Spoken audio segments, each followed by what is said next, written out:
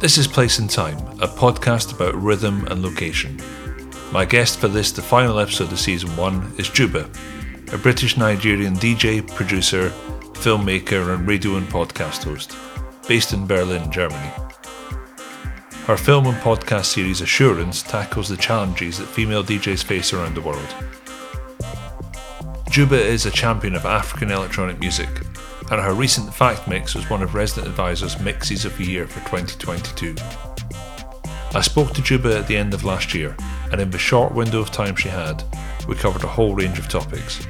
We started off by talking about her first encounters with rhythm, through dance.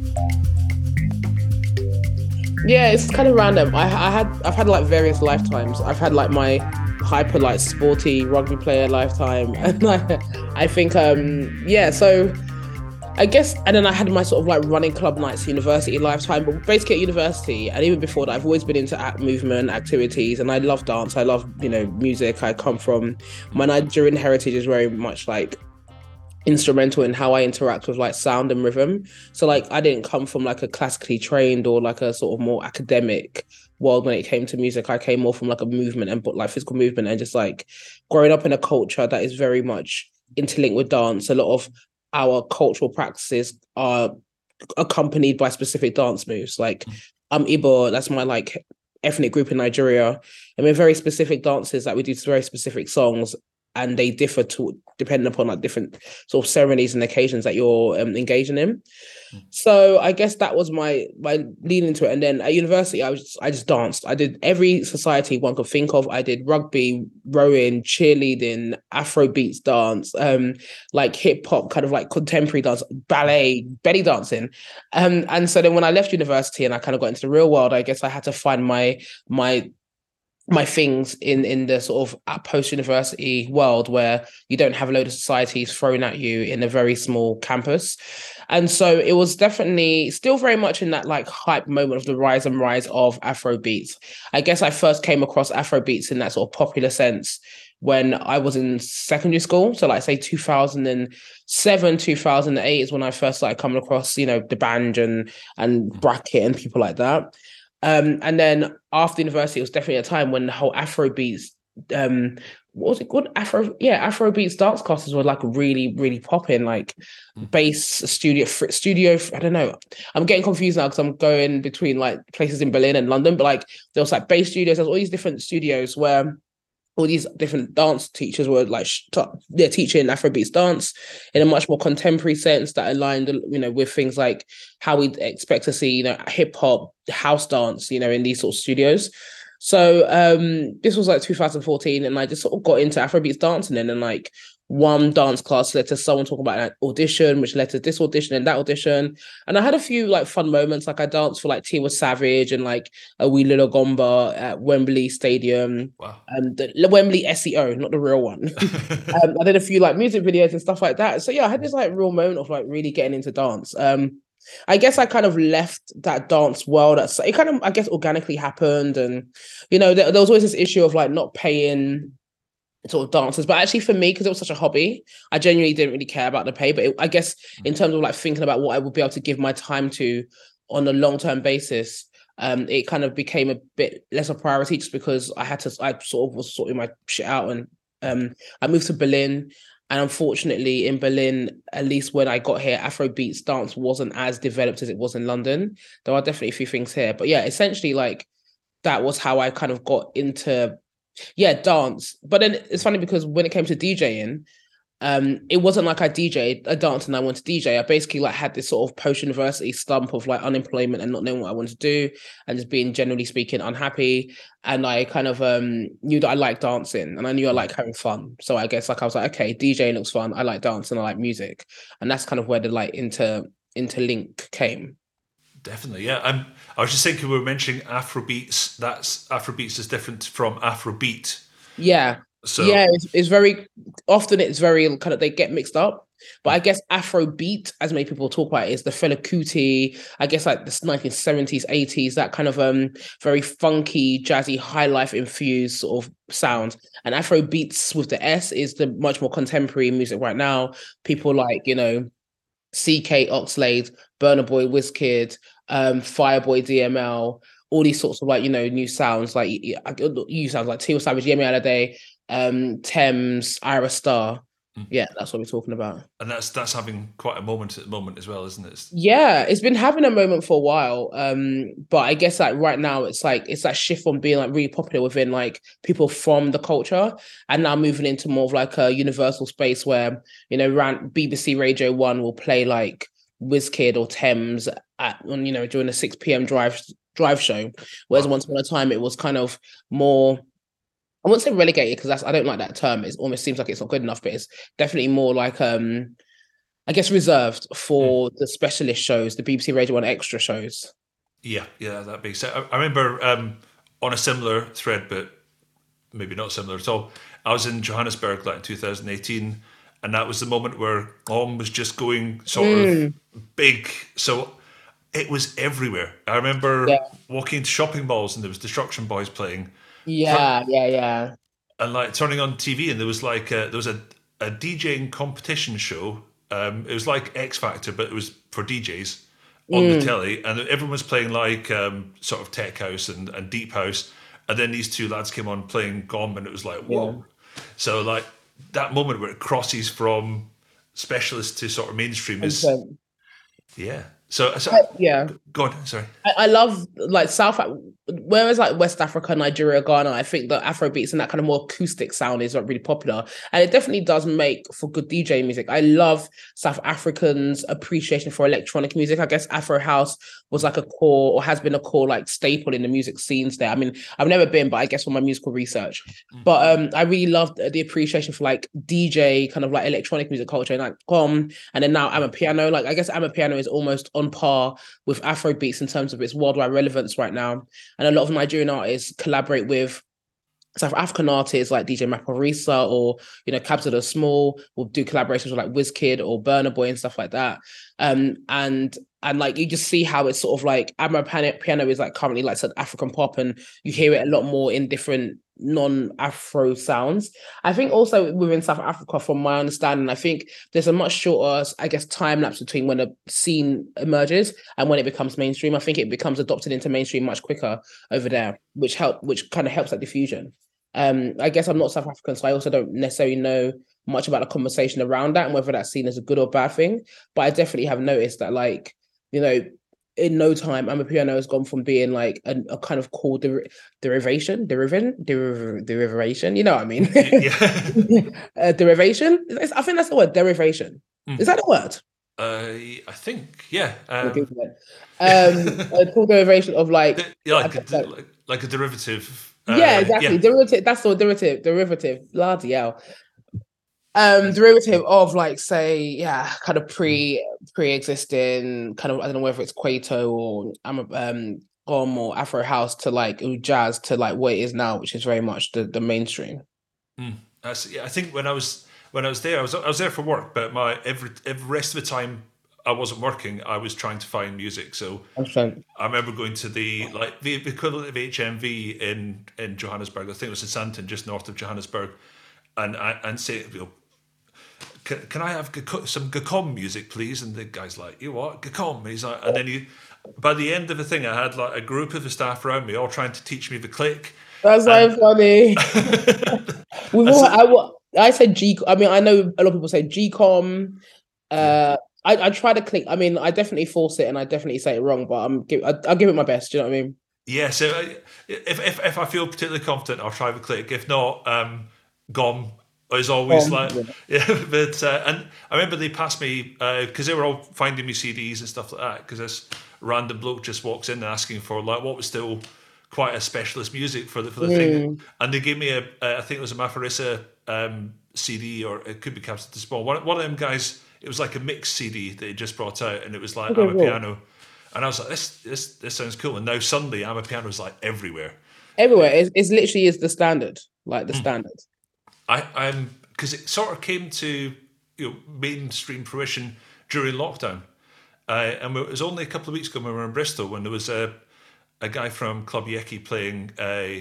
He was doing a show. I think it was Club Yeki. No, it's Club Jemby. Sorry. Okay. Was doing a free show at the Bristol Beacon. They had some things on. There was a DJ playing there, and he played an Amapiano track. And I realised that was the first time I'd heard it on a sound system rather than at home. And it was like, okay, now I feel the bass. Yeah, when you have a good sound system, that bass is insane. Yeah, Absolutely insane. When you have a good sound system. yeah, exactly. It's interesting how the connection we lost with bass over lockdown, because just that physical sensation of just like feeling the low frequency sensation. yeah. But so when did you decide to start DJing? So you're doing your dancing, and you was that I say for natural progression. I was just thinking maybe having done a lot of dance yourself. Like I'm a DJ who's terrible at dancing and doesn't dance, but it doesn't make it easier to work out what's going to make the dance floor happen, if you know what I mean. Yeah. For me, I guess I think sometimes though I am trying to learn to be a bit more, I say, intelligent with my mixing now, because I think I'm very intuitive. Like I'm like, what makes me move? What makes you dance? Like I love dancing, and I feel like maybe in some ways it does help because like especially if you're playing a club set or like a dance floor set, people generally speaking come there to dance. So yeah, there is a level of like, if this is making me dance, I know it's making other people dance, because I guess I have good taste, or I have my own taste in dance music, which I enjoy. But I think sometimes the issue with that is that you can default to playing songs that just almost like force movement. And I definitely know that sometimes when I get into like this panic mode, when I feel like the crowd isn't necessarily, I'm not feeling the energy from the crowd, especially when you're far away from the crowd, I sort of like revert to like my go-to, not necessarily always the same track, but my go-to rhythms that I know are going to make people dance. I know, for example, anything like Angolan, Kuduro, that kind of like Angolan house, or that Principe sound is going to make people dance. The sort of like, I don't know, there's just certain songs like Quadradino by, is it DJ Gregory? That I just know are going to make people dance. So there definitely is that sense of making music and knowing how it's going to inform people's movements.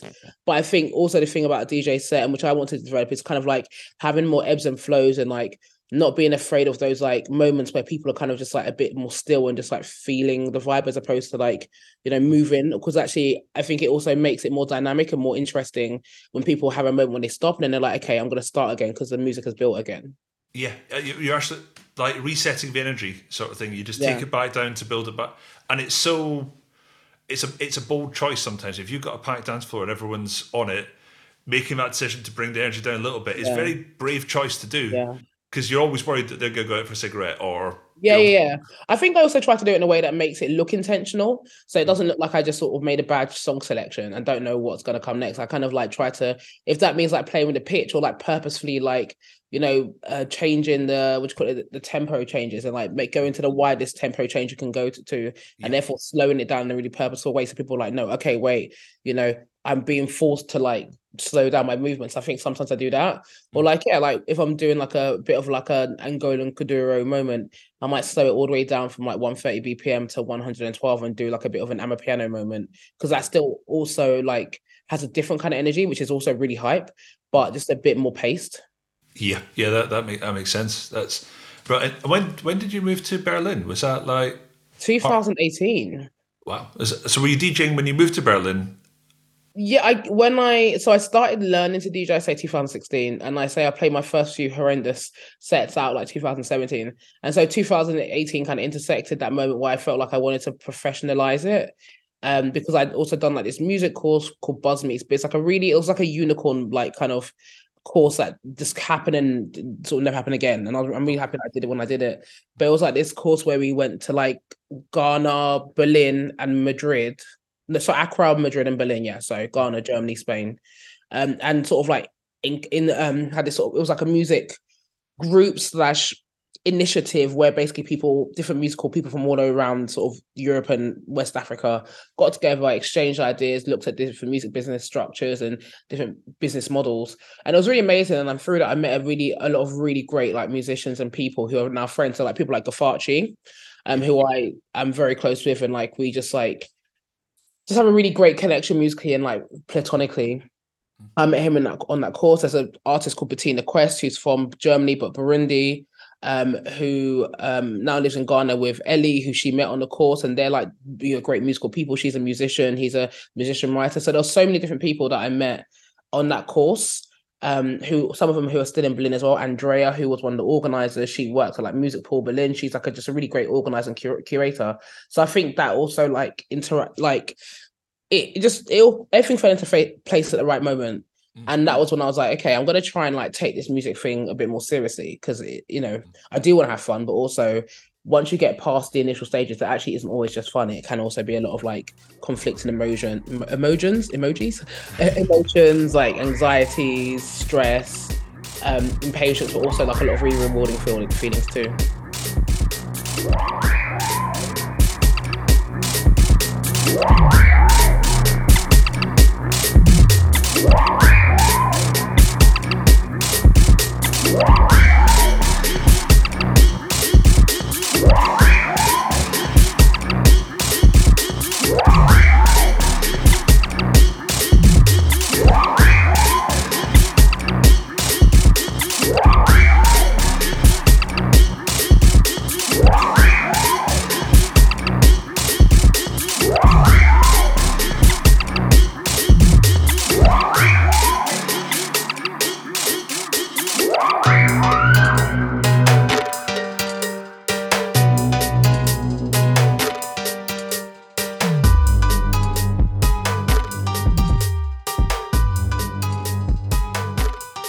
I suppose with all music related activities, there's a lot of unglamorous things that everyone doesn't see, like the travel, the schedule, the trying to get your sleep in order.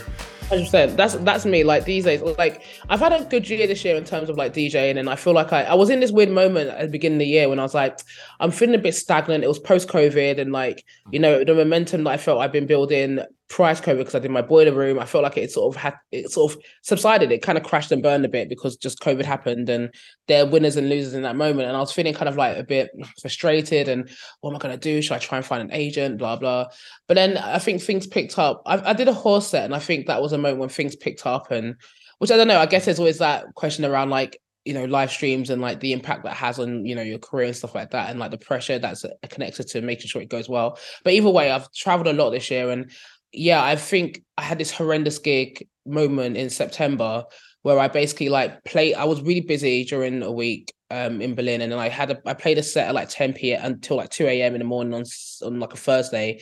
Basically got the train straight to Vienna that day. Didn't sleep on the train because it was just like a train, and I was moving around all the time.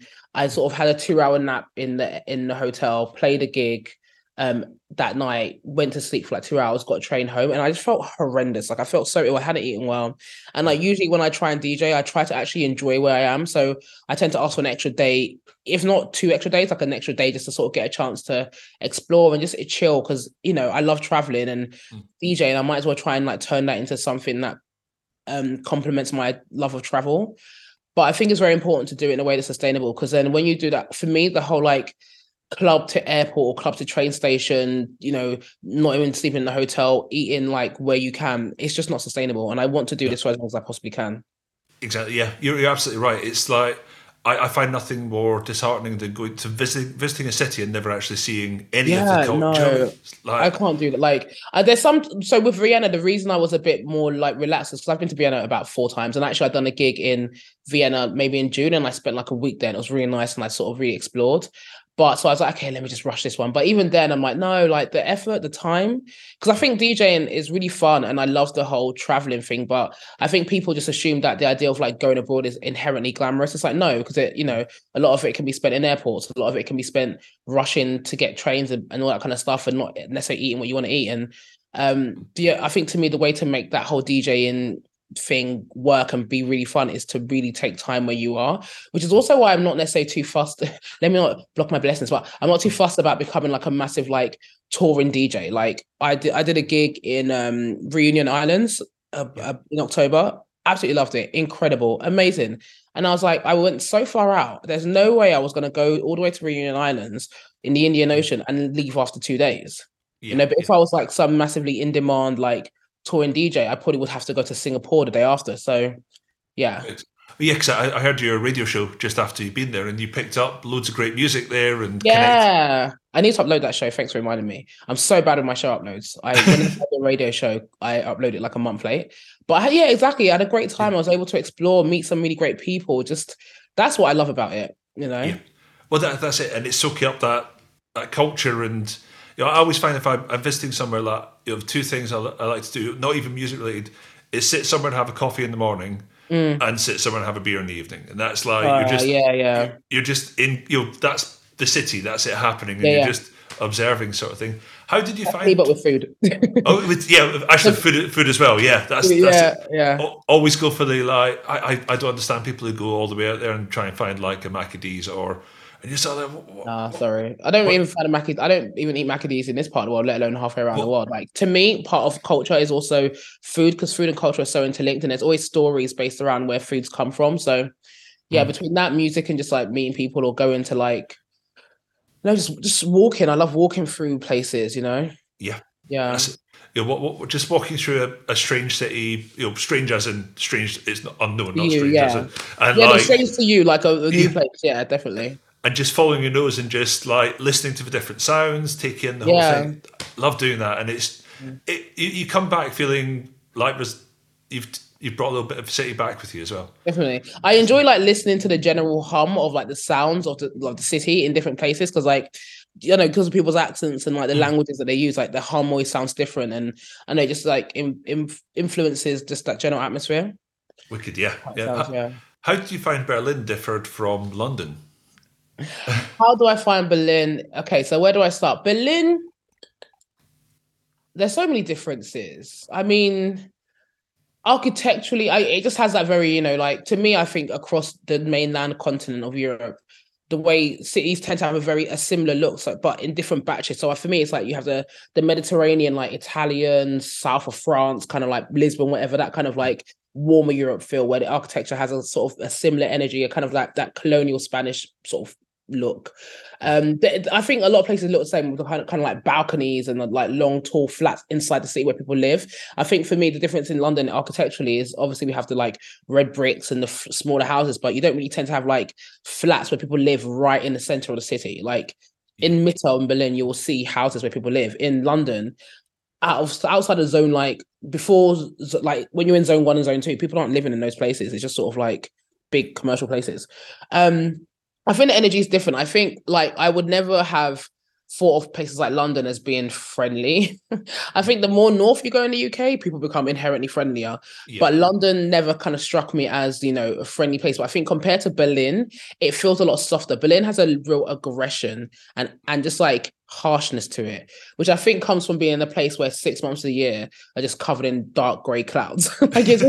I mean, when you hear German as a language, I mean, it just like German as a language sort of converted into human beings. That's just imagine Berlin to be that. And it's not as like refined, I think, like visually. People aren't as refined. And I think it took me a long time to adapt to that as well. Because I think as well, when you come to Berlin as a tourist, most of the time, if you come as a tourist, you're like here to like enjoy this fun, liberal place of like, clubbing and just sort of like freedom, and people are walking down the street looking like they're about to go to a fetish party, stuff like that. And that's like an idea you get of it. But then when you come and live in Germany, you kind of realize, okay, no, Berlin, you're like, okay, no, I'm actually living in a normal place full of like normal people. I've got to deal with the idiosyncrasies of normal people here. I guess my first initial like visceral like feelings when I was here, it was a bit of a negative shock in a sense that I think, Berlin is always marketed, or it's funny because I had a conversation with my German friend when I said Berlin is marketed as, and because of the specificities of how like they use their language, they're like, no, but Berlin doesn't market itself as that. It is, people assume that on it. I'm like, yeah, but when I say Berlin markets itself as, I think when externally, if people think about Berlin, they think of like clubs, freedom, LGBTQ, probably stuff like that. And I think when you come and live in Berlin, you realize that like how you enjoy and how you kind of like experience Berlin differs upon like your gender, your race. So like I say, like if you're a gay white man and you want to come to Berlin, you're having the best time of your life. You're literally like, this is your utopia. If you're a Black woman in Berlin, then it's a different story because you experience like sexism and racism, and there's different like inter-community, inter-POC racism as well. And like there's just so many different types of like the same communities that can exist in Berlin and exist in London, but then your experiences of those communities are very different in the different spaces they're in. So I think I definitely had to like kind of work out how I was going to like deal with this place, because I was like, okay, if I'm going to live here, I need to be able to actually enjoy a place that I'm living in. And if I spend a lot of my time, kind of reacting with fire with the kind of like general Berlin aggression, whilst also navigating like what I feel as like kind of racism or racist experiences that I haven't experienced in the UK for a very long time, then I need to like essentially understand how I'm going to like navigate this place. I don't know if that makes sense, but I need to basically work out how I was going to navigate this place. And now that I've been here for 5 years, I understand it more. And I think sometimes understanding your environment makes it easier to live in naturally.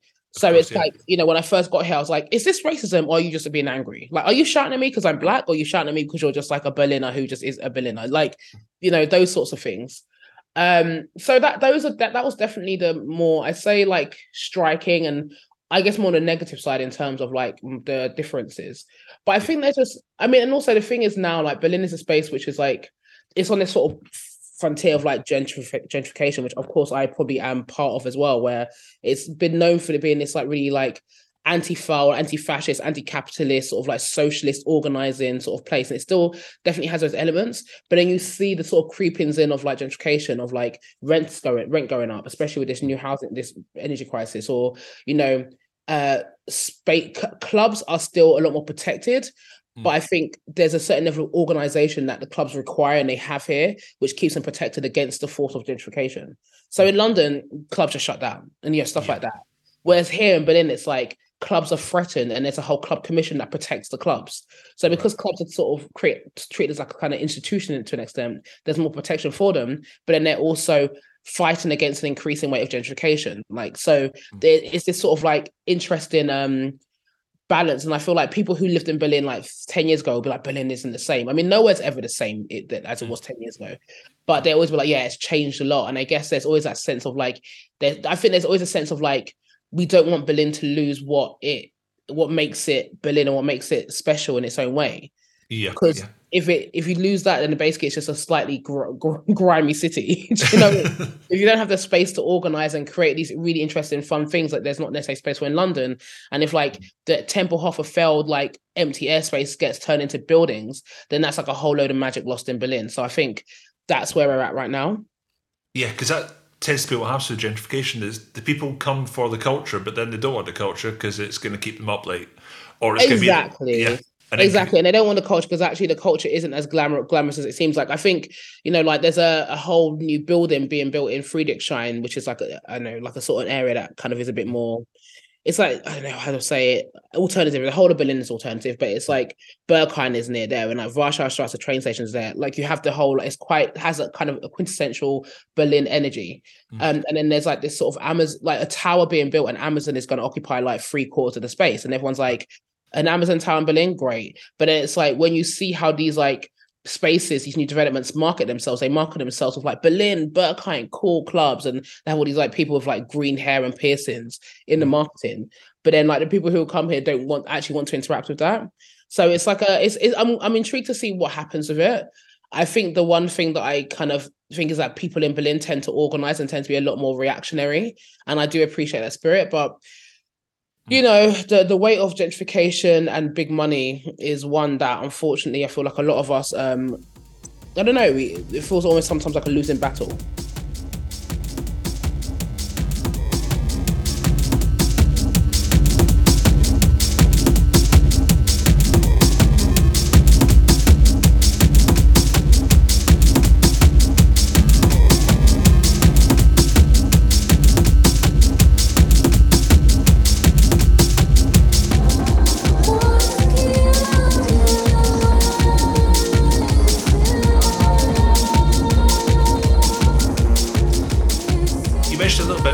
the challenges you faced. Like, could you maybe talk some of the challenges you faced when you started DJing and how that led to the documentary? Yeah, it's funny because I guess there's the conversations around gender in music and stuff like that. And actually, part of the reason why was because the conversations around gender in music and DJing have been happening in this part of the world, in like London, Berlin, quite a lot. And I think when you're in places like Berlin, as much as these conversations are very real, you have to be honest and acknowledge that as like, say, a woman or someone who's from the LGBT community, like people who are from the LGBT community, there are spaces where, because of the conversations that are happening, there's a level of like support. And actually there is space. Like, I don't think I've ever felt like actively discriminated against in terms of my ability to be on lineups in Berlin. Okay. And like, I remember when I was in London, and that depends on the world you're in. Like when I in Berlin, I occupy a much more, electronic club space. And it's a lot more kind of, there's been a history of like championing, sort of like, say, feminism or LGBTQ or like black, let me not say black so much, because actually there are sometimes those loopholes where people kind of like can deal with certain issues, but because of the lack of representation of certain people, when it comes to things like race, it's not as well dealt with. Right. But I guess, yeah, with that in mind, I think I kind of relatively, especially in Berlin, had a relatively like positive experience. I think in London there was one time for sure, like for example, I played do you know Coco Cure?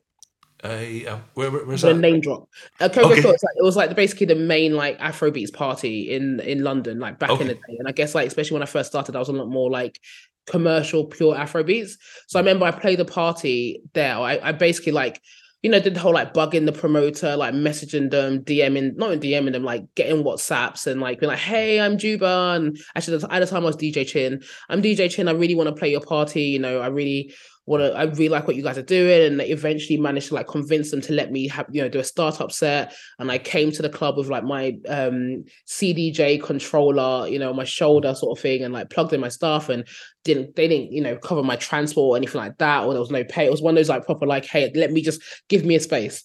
And so I remember I started DJing, and bearing in mind, I've been to that club about once a week for like 2 years. I knew how it worked.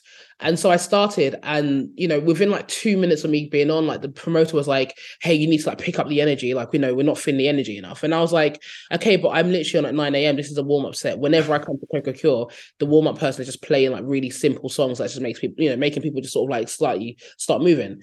And I, at that point in time, I sort of like prepared my set to a T. I prepared my transitions. I prepared all that kind of stuff. And then within like 15 minutes, he kicked me off. They kicked me off the decks. Okay. And the thing is, people were literally dancing in front of me and enjoying my music. And I was like, it was one of those moments where it's like, it wasn't explicitly stated, but there's absolutely no way they would have done that to a guy. There's no way they would have done that to like a man in that environment. And like the Afrobeats world, the sort of like, whether it's West Africa, South Africa, there still is a massive gender imbalance, often in terms of like female representation, especially like, as DJs. And I think it's also one of those places that leans more into like the whole sexy DJ culture. So if you're a woman, if you want to do well, I guess it's preferable for you to play into a certain aesthetic. And I don't really play into that aesthetic. So it was just one of those moments where, yeah, they just kicked me off the decks. And I was like, this is actually so unfair. So it felt very gendered. It felt like, as I say, I've been to Coco Cure and I've seen many mediocre men playing. And of course I was a starting DJ, but I knew that I was like nowhere, I wasn't any worse than the guys that I'd seen, before. Yeah. So I had experiences like that. And just the whole idea of like, the reason that Boko Boko started up and how I joined was because Mina and Tash, they wanted to sort of create a space where women felt comfortable, sort of like, having a chance to play out, because especially as starters, when we were starters, sounds like food, when we were starting, it's hard enough for anyone to be able to sort of like get their chance to be on the decks. But as a woman, it just, especially at the time, was much harder to even get in with the in crowd, because often it can be a boys' club. So I guess for me, my interest in doing assurance was like, I want to actually look at places where conversations around gender are different to what we used to hear. And also conversations around patriarchy and the status of patriarchy seem to at least be on the surface more like pertinent and more explicit, like, of course, Berlin, London, these are places where sexism exists and patriarchy is still very much in play.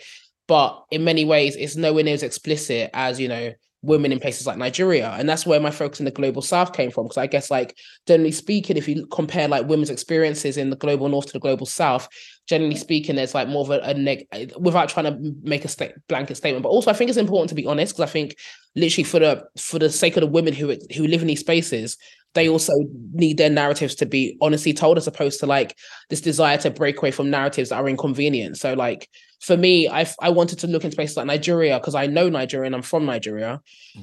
And to explore a place where I know that there's a lot more kind of ideas around women should do this, women shouldn't do this, women shouldn't be out at night, you know, and like where the experiences I had in Coco Cure would be a lot more just like constant because there's less filter around gender in places like Nigeria.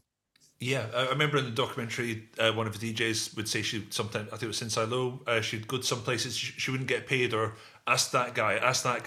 Yeah, that's Yeah. DJ Yin. DJ Yin Oh, had that DJ, sorry. experience. Yeah. No, of course, sure. DJ Yin had that experience of being like pushed around, and as I think she even mentioned, like it's not as if it only happened to women, but it's just the fact that like as a woman, just your ability to sort of like stand up for yourself and be dominant in that space is inherently more compromised by like how people will relate to you and how they'll like ingest your behavior. Do you think that's getting better now? Do you think the balance? I'm certainly noticing a lot of DJs who I'm looking to for particularly African sounds Yeah. are female DJs. Yeah. Campira and Yeah, for sure. I think inherently, like as time goes on, conversations like this happen. There are people who want to be more conscious of this stuff and who are making progress. I guess often you'll find that it's more like specific scenes that allow for this. So if you look at Campera, the scene that she's involved in, you know, things like Nyega Nyega, if you look around and you look at the sorts of people who organize these, they're often from spaces that tend to be more gender conscious or more feminist or more like LGBTQ friendly. So it's more like definitely there are spaces, there are increasingly more spaces where people self-organize, and like, you know, women like DJ Yin are doing really cool things in Nigeria. Sensei Lo's been doing really cool things in like London and Lagos as well. But I guess it's like still to penetrate that mainstream, you know, it's the thing. And also there's certain places, depending on where you are, where like just conversations around women's roles and women's rights in society are still so far kind of like below a start, like a benchmark that many people like myself would think is acceptable, that even looking at like DJing is like a whole other story because there's so many things to do with safety, class, access. Like a lot of women who DJ in places like, you know, whether it's Uganda, Kenya, whatever it is, people who are able to actually be successful often have some kind of like international link or something, or they often like come from a certain level of money or class or wealth. Wealth and class and success go hand in hand in most parts of the world. But I think in places like London or Berlin, for example, the social divide is slightly less in many ways. So like someone who comes from a working class or migrant background in London still has probably more chance of just sort of having a level of success without having to enter a much higher level of society. Yeah. That makes it, so maybe the female DJs are role models as well. Yeah, for sure. Aspirational, role models.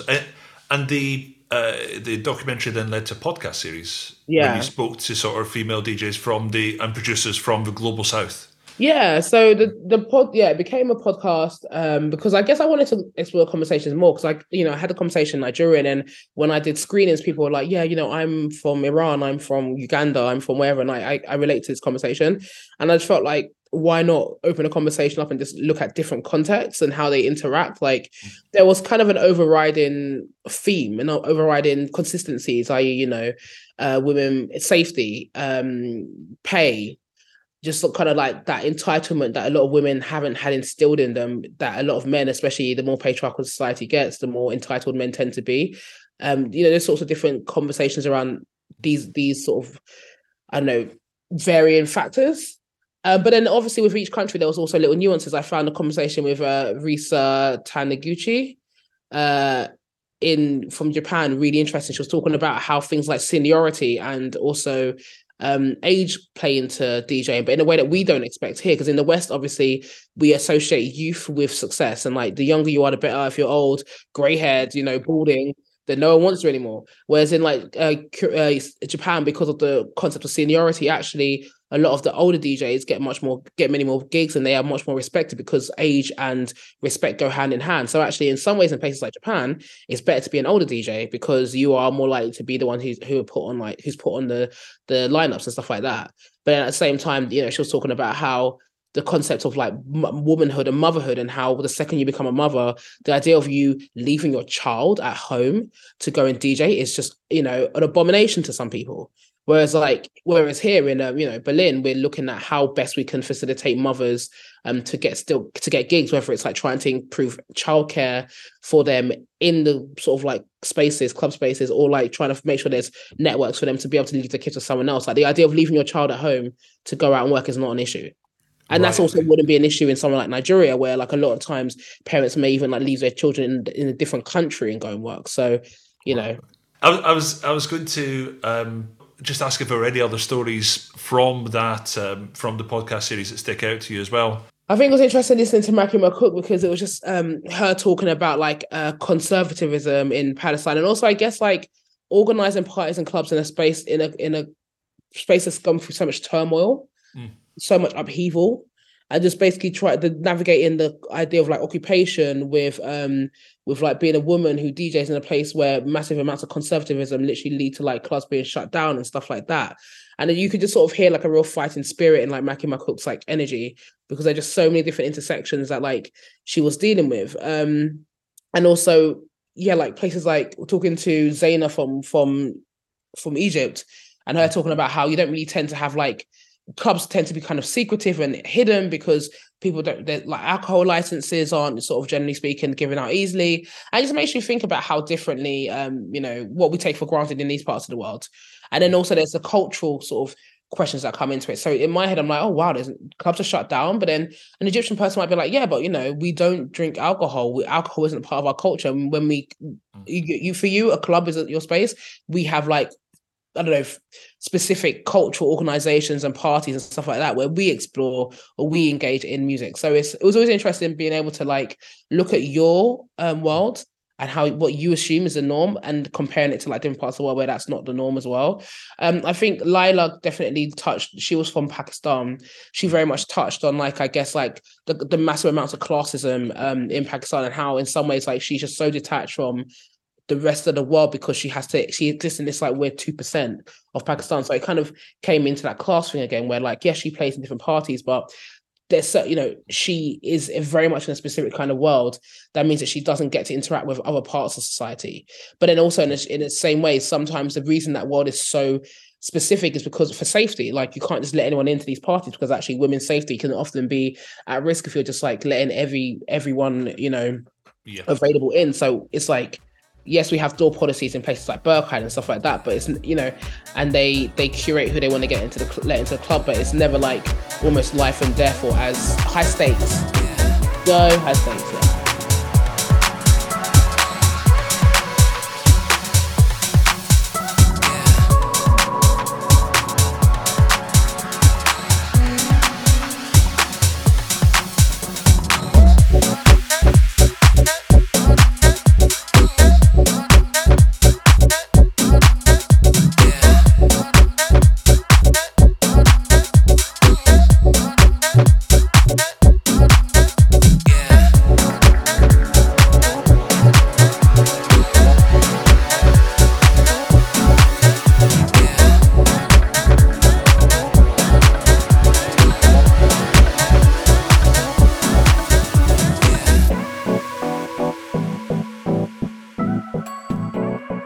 Just listening to talk about these three different music scenes makes me, I was thinking I really want to hear the music from those scenes. And you did a compilation that came with the podcast series. I did actually, yeah. And I was going to say, yeah, so I did a compilation, and that one was really fun. It was kind of almost like a full circle moment. I actually need to have a look back at that compilation, but I guess that was to bring it together, because we've spoken about DJ so much and like the whole DJ world and nightlife world, but I guess when it comes to talking about DJ and nightlife, like they're playing music, and music is made by producers and artists, and like it's important not to forget that, because without the producers and the artists, DJs we'd have no job. We can't play thin air, we can't like clap together, sort of like atoms in the air to make sound. So I think that was like why I thought, okay, we spent so much time talking about DJs, but let's also a lot of DJs are producers as well.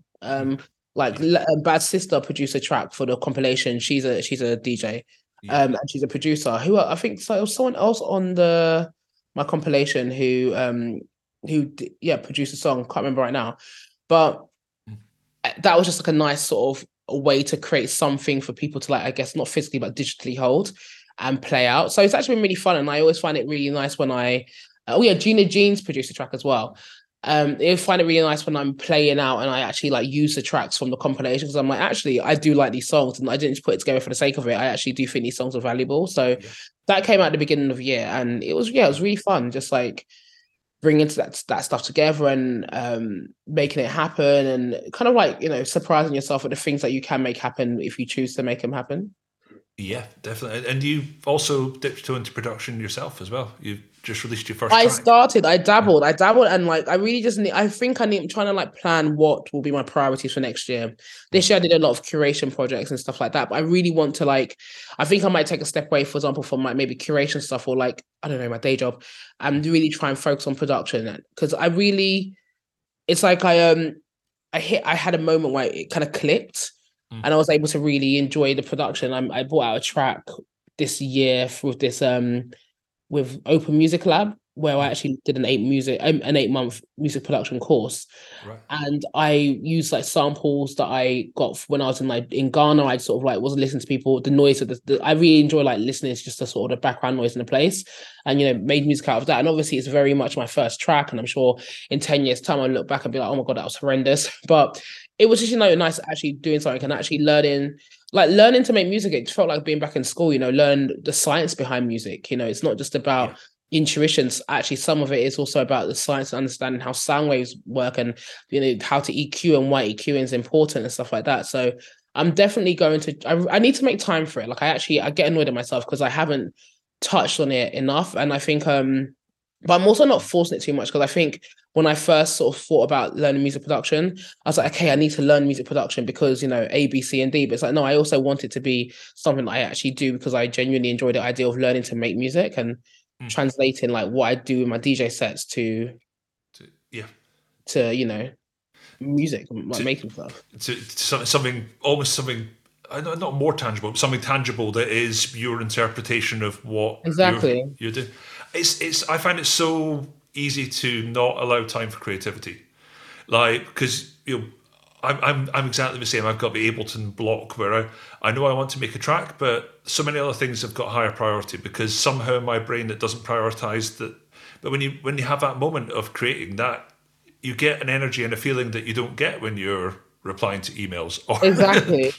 And it's true what you're saying about creating, because like it can be very therapeutic. I put up shelves the other day, and even though like, yeah, it's putting up a shelf, like the idea of like using your hands to make something, I yeah. really enjoy the idea of that, because it's definitely a different interaction than like answering emails or like programming stuff and doing some of the things that can be very tedious when it comes to like, just I guess normal 9 to 5 life, which is what a lot of us do. Like a lot of us live in tedium, but I do really want to engage more in that creative side. And that's also why when it comes to music production, I also want to be a lot more kind of like, I like that they were using pads and sort of making samples out of like, instruments around my flat. Like with the song that I made, I tried to like, you knock on like, use the sound of me knocking onto a cup as like a chime bell, stuff like that. Just like Yeah. use stuff around me. Because also I'm not technical in that sense. So, but also the intuition of like using things in your environment is also Yeah. worthwhile. Definitely. I one of the kids I teach drums to. I also she wanted to learn how to make music, so she has an Ableton lesson every week with me, Oh, and no. it's every week. It's sort of like, go take your mum's phone and record some sounds, and we'll turn them into a drum kit or something like that. Yeah, I think that stuff like it's fun, because it just shows that like all these things in your like day to day environment that you look around, that you touch a cup, you turn on the kettle, stuff like that. As wanky as it sounds, those things can all actually turn into really nice ambience or actually instruments. Exactly, and also it's just not using the same sample packs that everybody else in the world is using. Yeah, They're exactly. unique sounds, and you're using the sounds of your environment, your city to create music with. Definitely.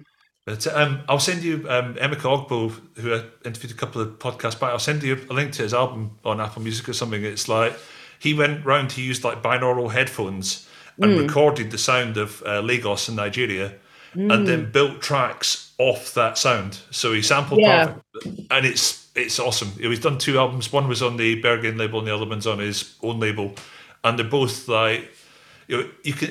In the middle of lockdown, I discovered it, and the year before I'd spent some time in New Delhi, which Yeah, is like a sensory overload of sound I and can horn, imagine.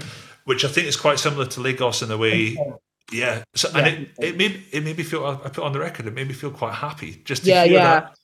I like That's that, and I think there's certain places that really stimulate you more. Like someone like Berlin definitely has this. Every place has its stimuli, but I think places like Lagos, places like I'm going to South Africa hopefully in May. I just feel like I'm gonna just be constantly stimulated, like orally, visually, stuff like that. And yeah, that's why it's cliche as it felt when I was in Uganda or Ghana. I was like, yeah, let me just like get some of these sounds of people shouting directions on the trotros, like the buses.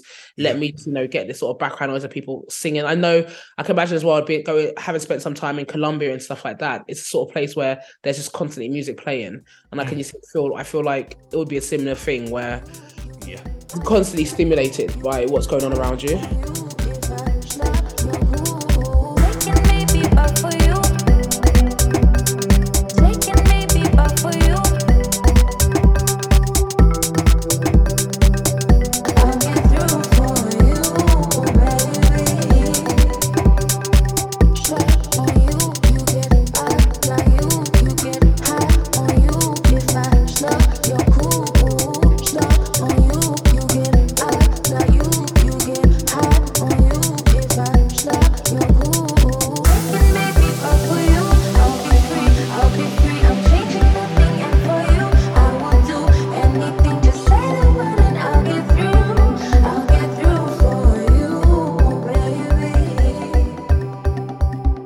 You're very good at curating African electronic music in your DJ sets, and maybe just for people who are not that familiar with African electronic music, maybe just run through some of the key genres and the countries they come from and the things that you're finding at the moment, and maybe what the future sounds of African electronic music. Okay, so I think the main stuff when I listen to my sets and what I play, I definitely tend to play a lot of like South African sounds. So is still I still ride very heavy with I think obviously it had its moment, it kind of dipped a bit, but I just love it. I think there's just so much stuff.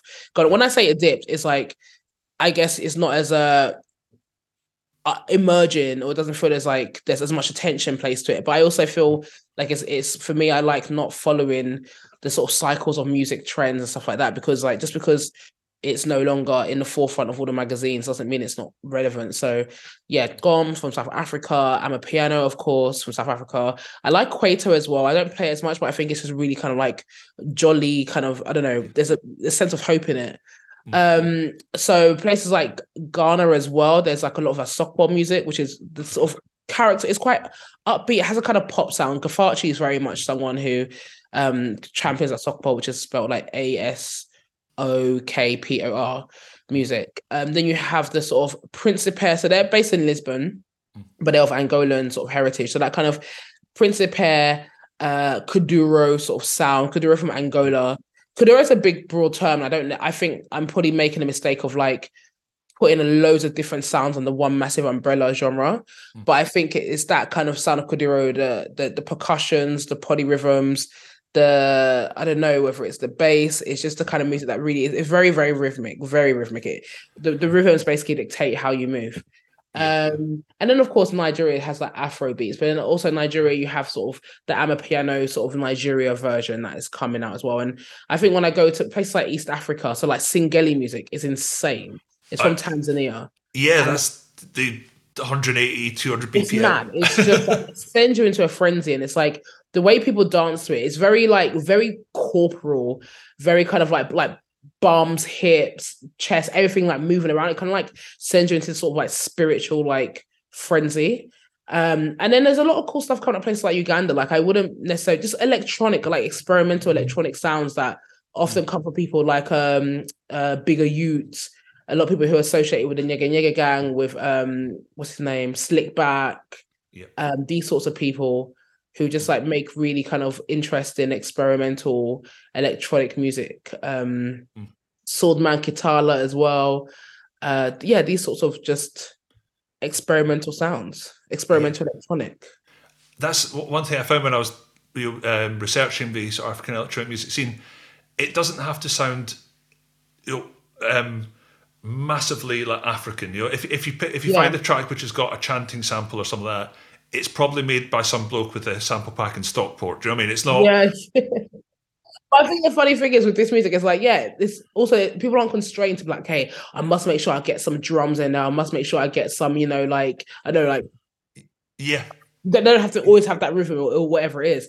But you could like especially with the guys from like places like Uganda, Kenya, just by default of like their voices, by default of like certain drum patterns, or you can tell where it's from, but it doesn't Yeah. have to sound quintessentially what people call, what people would associate with African music. It doesn't have to be that way. It doesn't have to be so restrictive. And it's like these rhythms always, through the drum patterns and stuff like that, the rhythms are there, but they're just not in your face sort of thing. They're Yeah. like, it's not like take the box, do the clave, or like, Yeah, yeah. exactly. And I think that's probably why I find everything coming from Africa at the moment is probably the most exciting music I'm hearing. Like, I'm glad you mentioned Singeli, because that's just it. There's a bit of a moment you have to sort of like fasten your seatbelt and get yourself ready for it, because it is.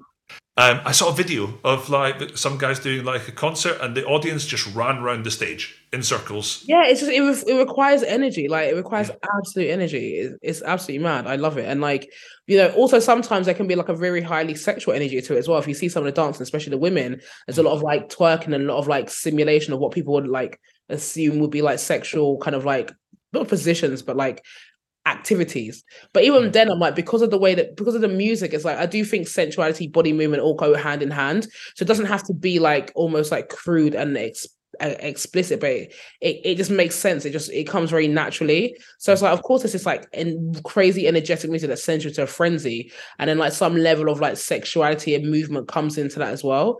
But it feels like it makes complete sense. And I kind of enjoyed it as well, because I think especially when these things are performed in other parts of the world where they're not used to this sort of like movement, people kind of like struggle to understand how like people are doing this movement, and it's not, everyone's like, wait, but this literally looks like sex. And it's like, but I kind of enjoy that because it's like disrupting what you assume is acceptable, respectable, appropriate for certain spaces. Whereas it's like, no, this woman is twerking on a handstand and like twerking over a bottle, and her bum cheeks are like moving like they're talking, and it's like, yeah, take it.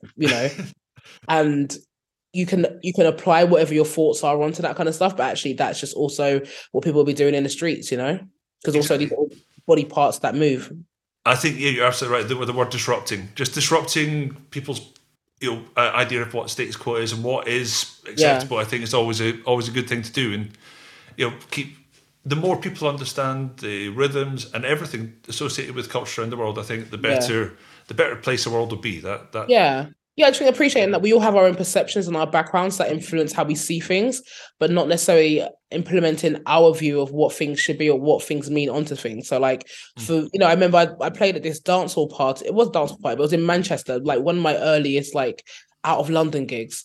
And it was like this sort of dancehall party that was like it was run by Manchester students, and like it was very much like a white English sort of like space.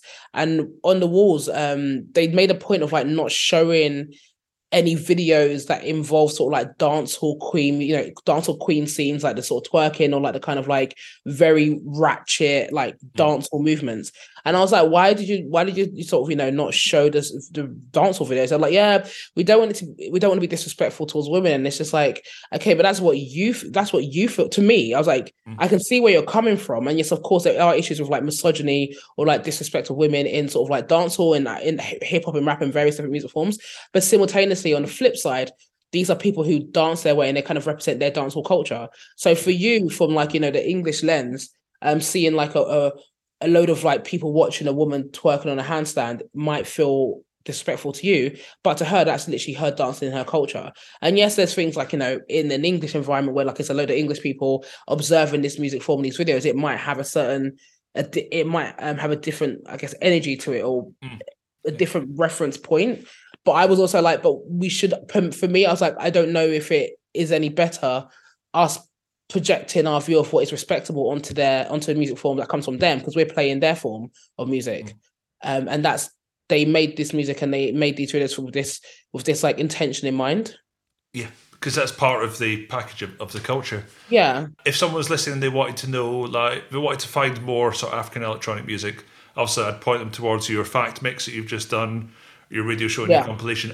Is there anywhere else you'd say? I'd say deep dive into places like Bandcamp. I think obviously the online digital space has been really like revolutionary for African artists' ability to present themselves and gain attention for their music. So I think things like Bandcamp, especially if you're looking into these alternative artists like, you know, the Soulkit Man Guitarless, the Bigger Utes, the Slipbacks, the Gafachis, they very much use Bandcamp a lot. Like Gafachi puts all of his music on Bandcamp, and it's just a much more direct way of like supporting these artists, because obviously Bandcamp tends to have a slightly better sort of revenue split between the artist and itself. So definitely things like Bandcamp. I think when it comes to wanting to buy their music, it's really useful to use those sorts of platforms. And I think, you know, a lot of people don't like it, a lot of people do like it. Depends where you're coming from. I know like a lot of more kind of purists disagree with, like, say, things like TikTok and Instagram and stuff like that. But I do think when it comes to like, and I'm not too sure how I feel about what TikTok or short form content is doing to music, because I feel like a lot of time you'll hear songs on these like platforms like TikTok, there's a viral song going on which sounds great, and then you realize that the great bit is the 15-second viral moment, and the rest of the song actually is kind of lacking because so much energy has been put into like creating a moment for social media. So I am conscious of it, but I do think, at least in terms of like, especially with Amapiano, going on like music blogs on these like Chop Daily, for example. Chop Daily is like I think it's a UK-based like Afro beats. It's like a label as well, but it has a platform, and it started off as like a music dance blog. So people would like share their like viral or just general sort of like dance moves. So songs. So I definitely came across a lot of songs on there because a lot of dancers get sent tracks by artists, by DJs who want their stuff to get out there, and so they often get sent exclusive stuff or new stuff, and it's just can be a great way of exploring music. SoundCloud as well, like. You know, you find one DJ, you go from like DJ, I don't know, State Off, for example. He's based in Amsterdam, but he makes like this really cool Afro tech kind of sound, and you go from his song to another one. So SoundCloud for sure, Bandcamp, and also radio stations like Aroka Radio, which is run by like Kike Lomo and Nico Adamako. They're based in Berlin. Kike is of Nigerian descent. I'm not quite sure Nico's like full descent. But they started a radio station called Aroka Radio, and they've got like a load of really cool artists who are, if not African, interested in African music forms, a lot of electronic stuff, a lot of experimental stuff.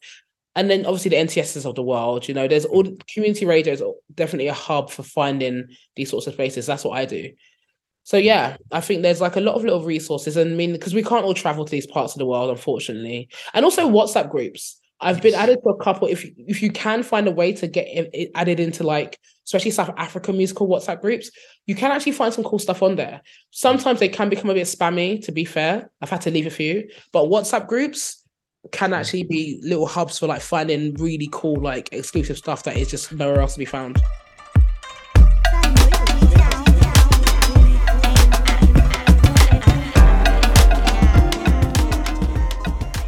My thanks to Juba for her time and taking part in the conversation. All the music you've heard in this podcast comes from Assurance Compilation. There's a link to that, the documentary and Juba's mixes and radio shows in the show notes. That's a wrap for Season 1. My sincere thanks to all the guests who've participated in this season. Work has already started on Season 2, it'll be coming later this year. In the meantime, please visit our website at 436.world, that's all the words, 436.world, and get in touch if you have any feedback or ideas for the next season. Until then, thanks for listening.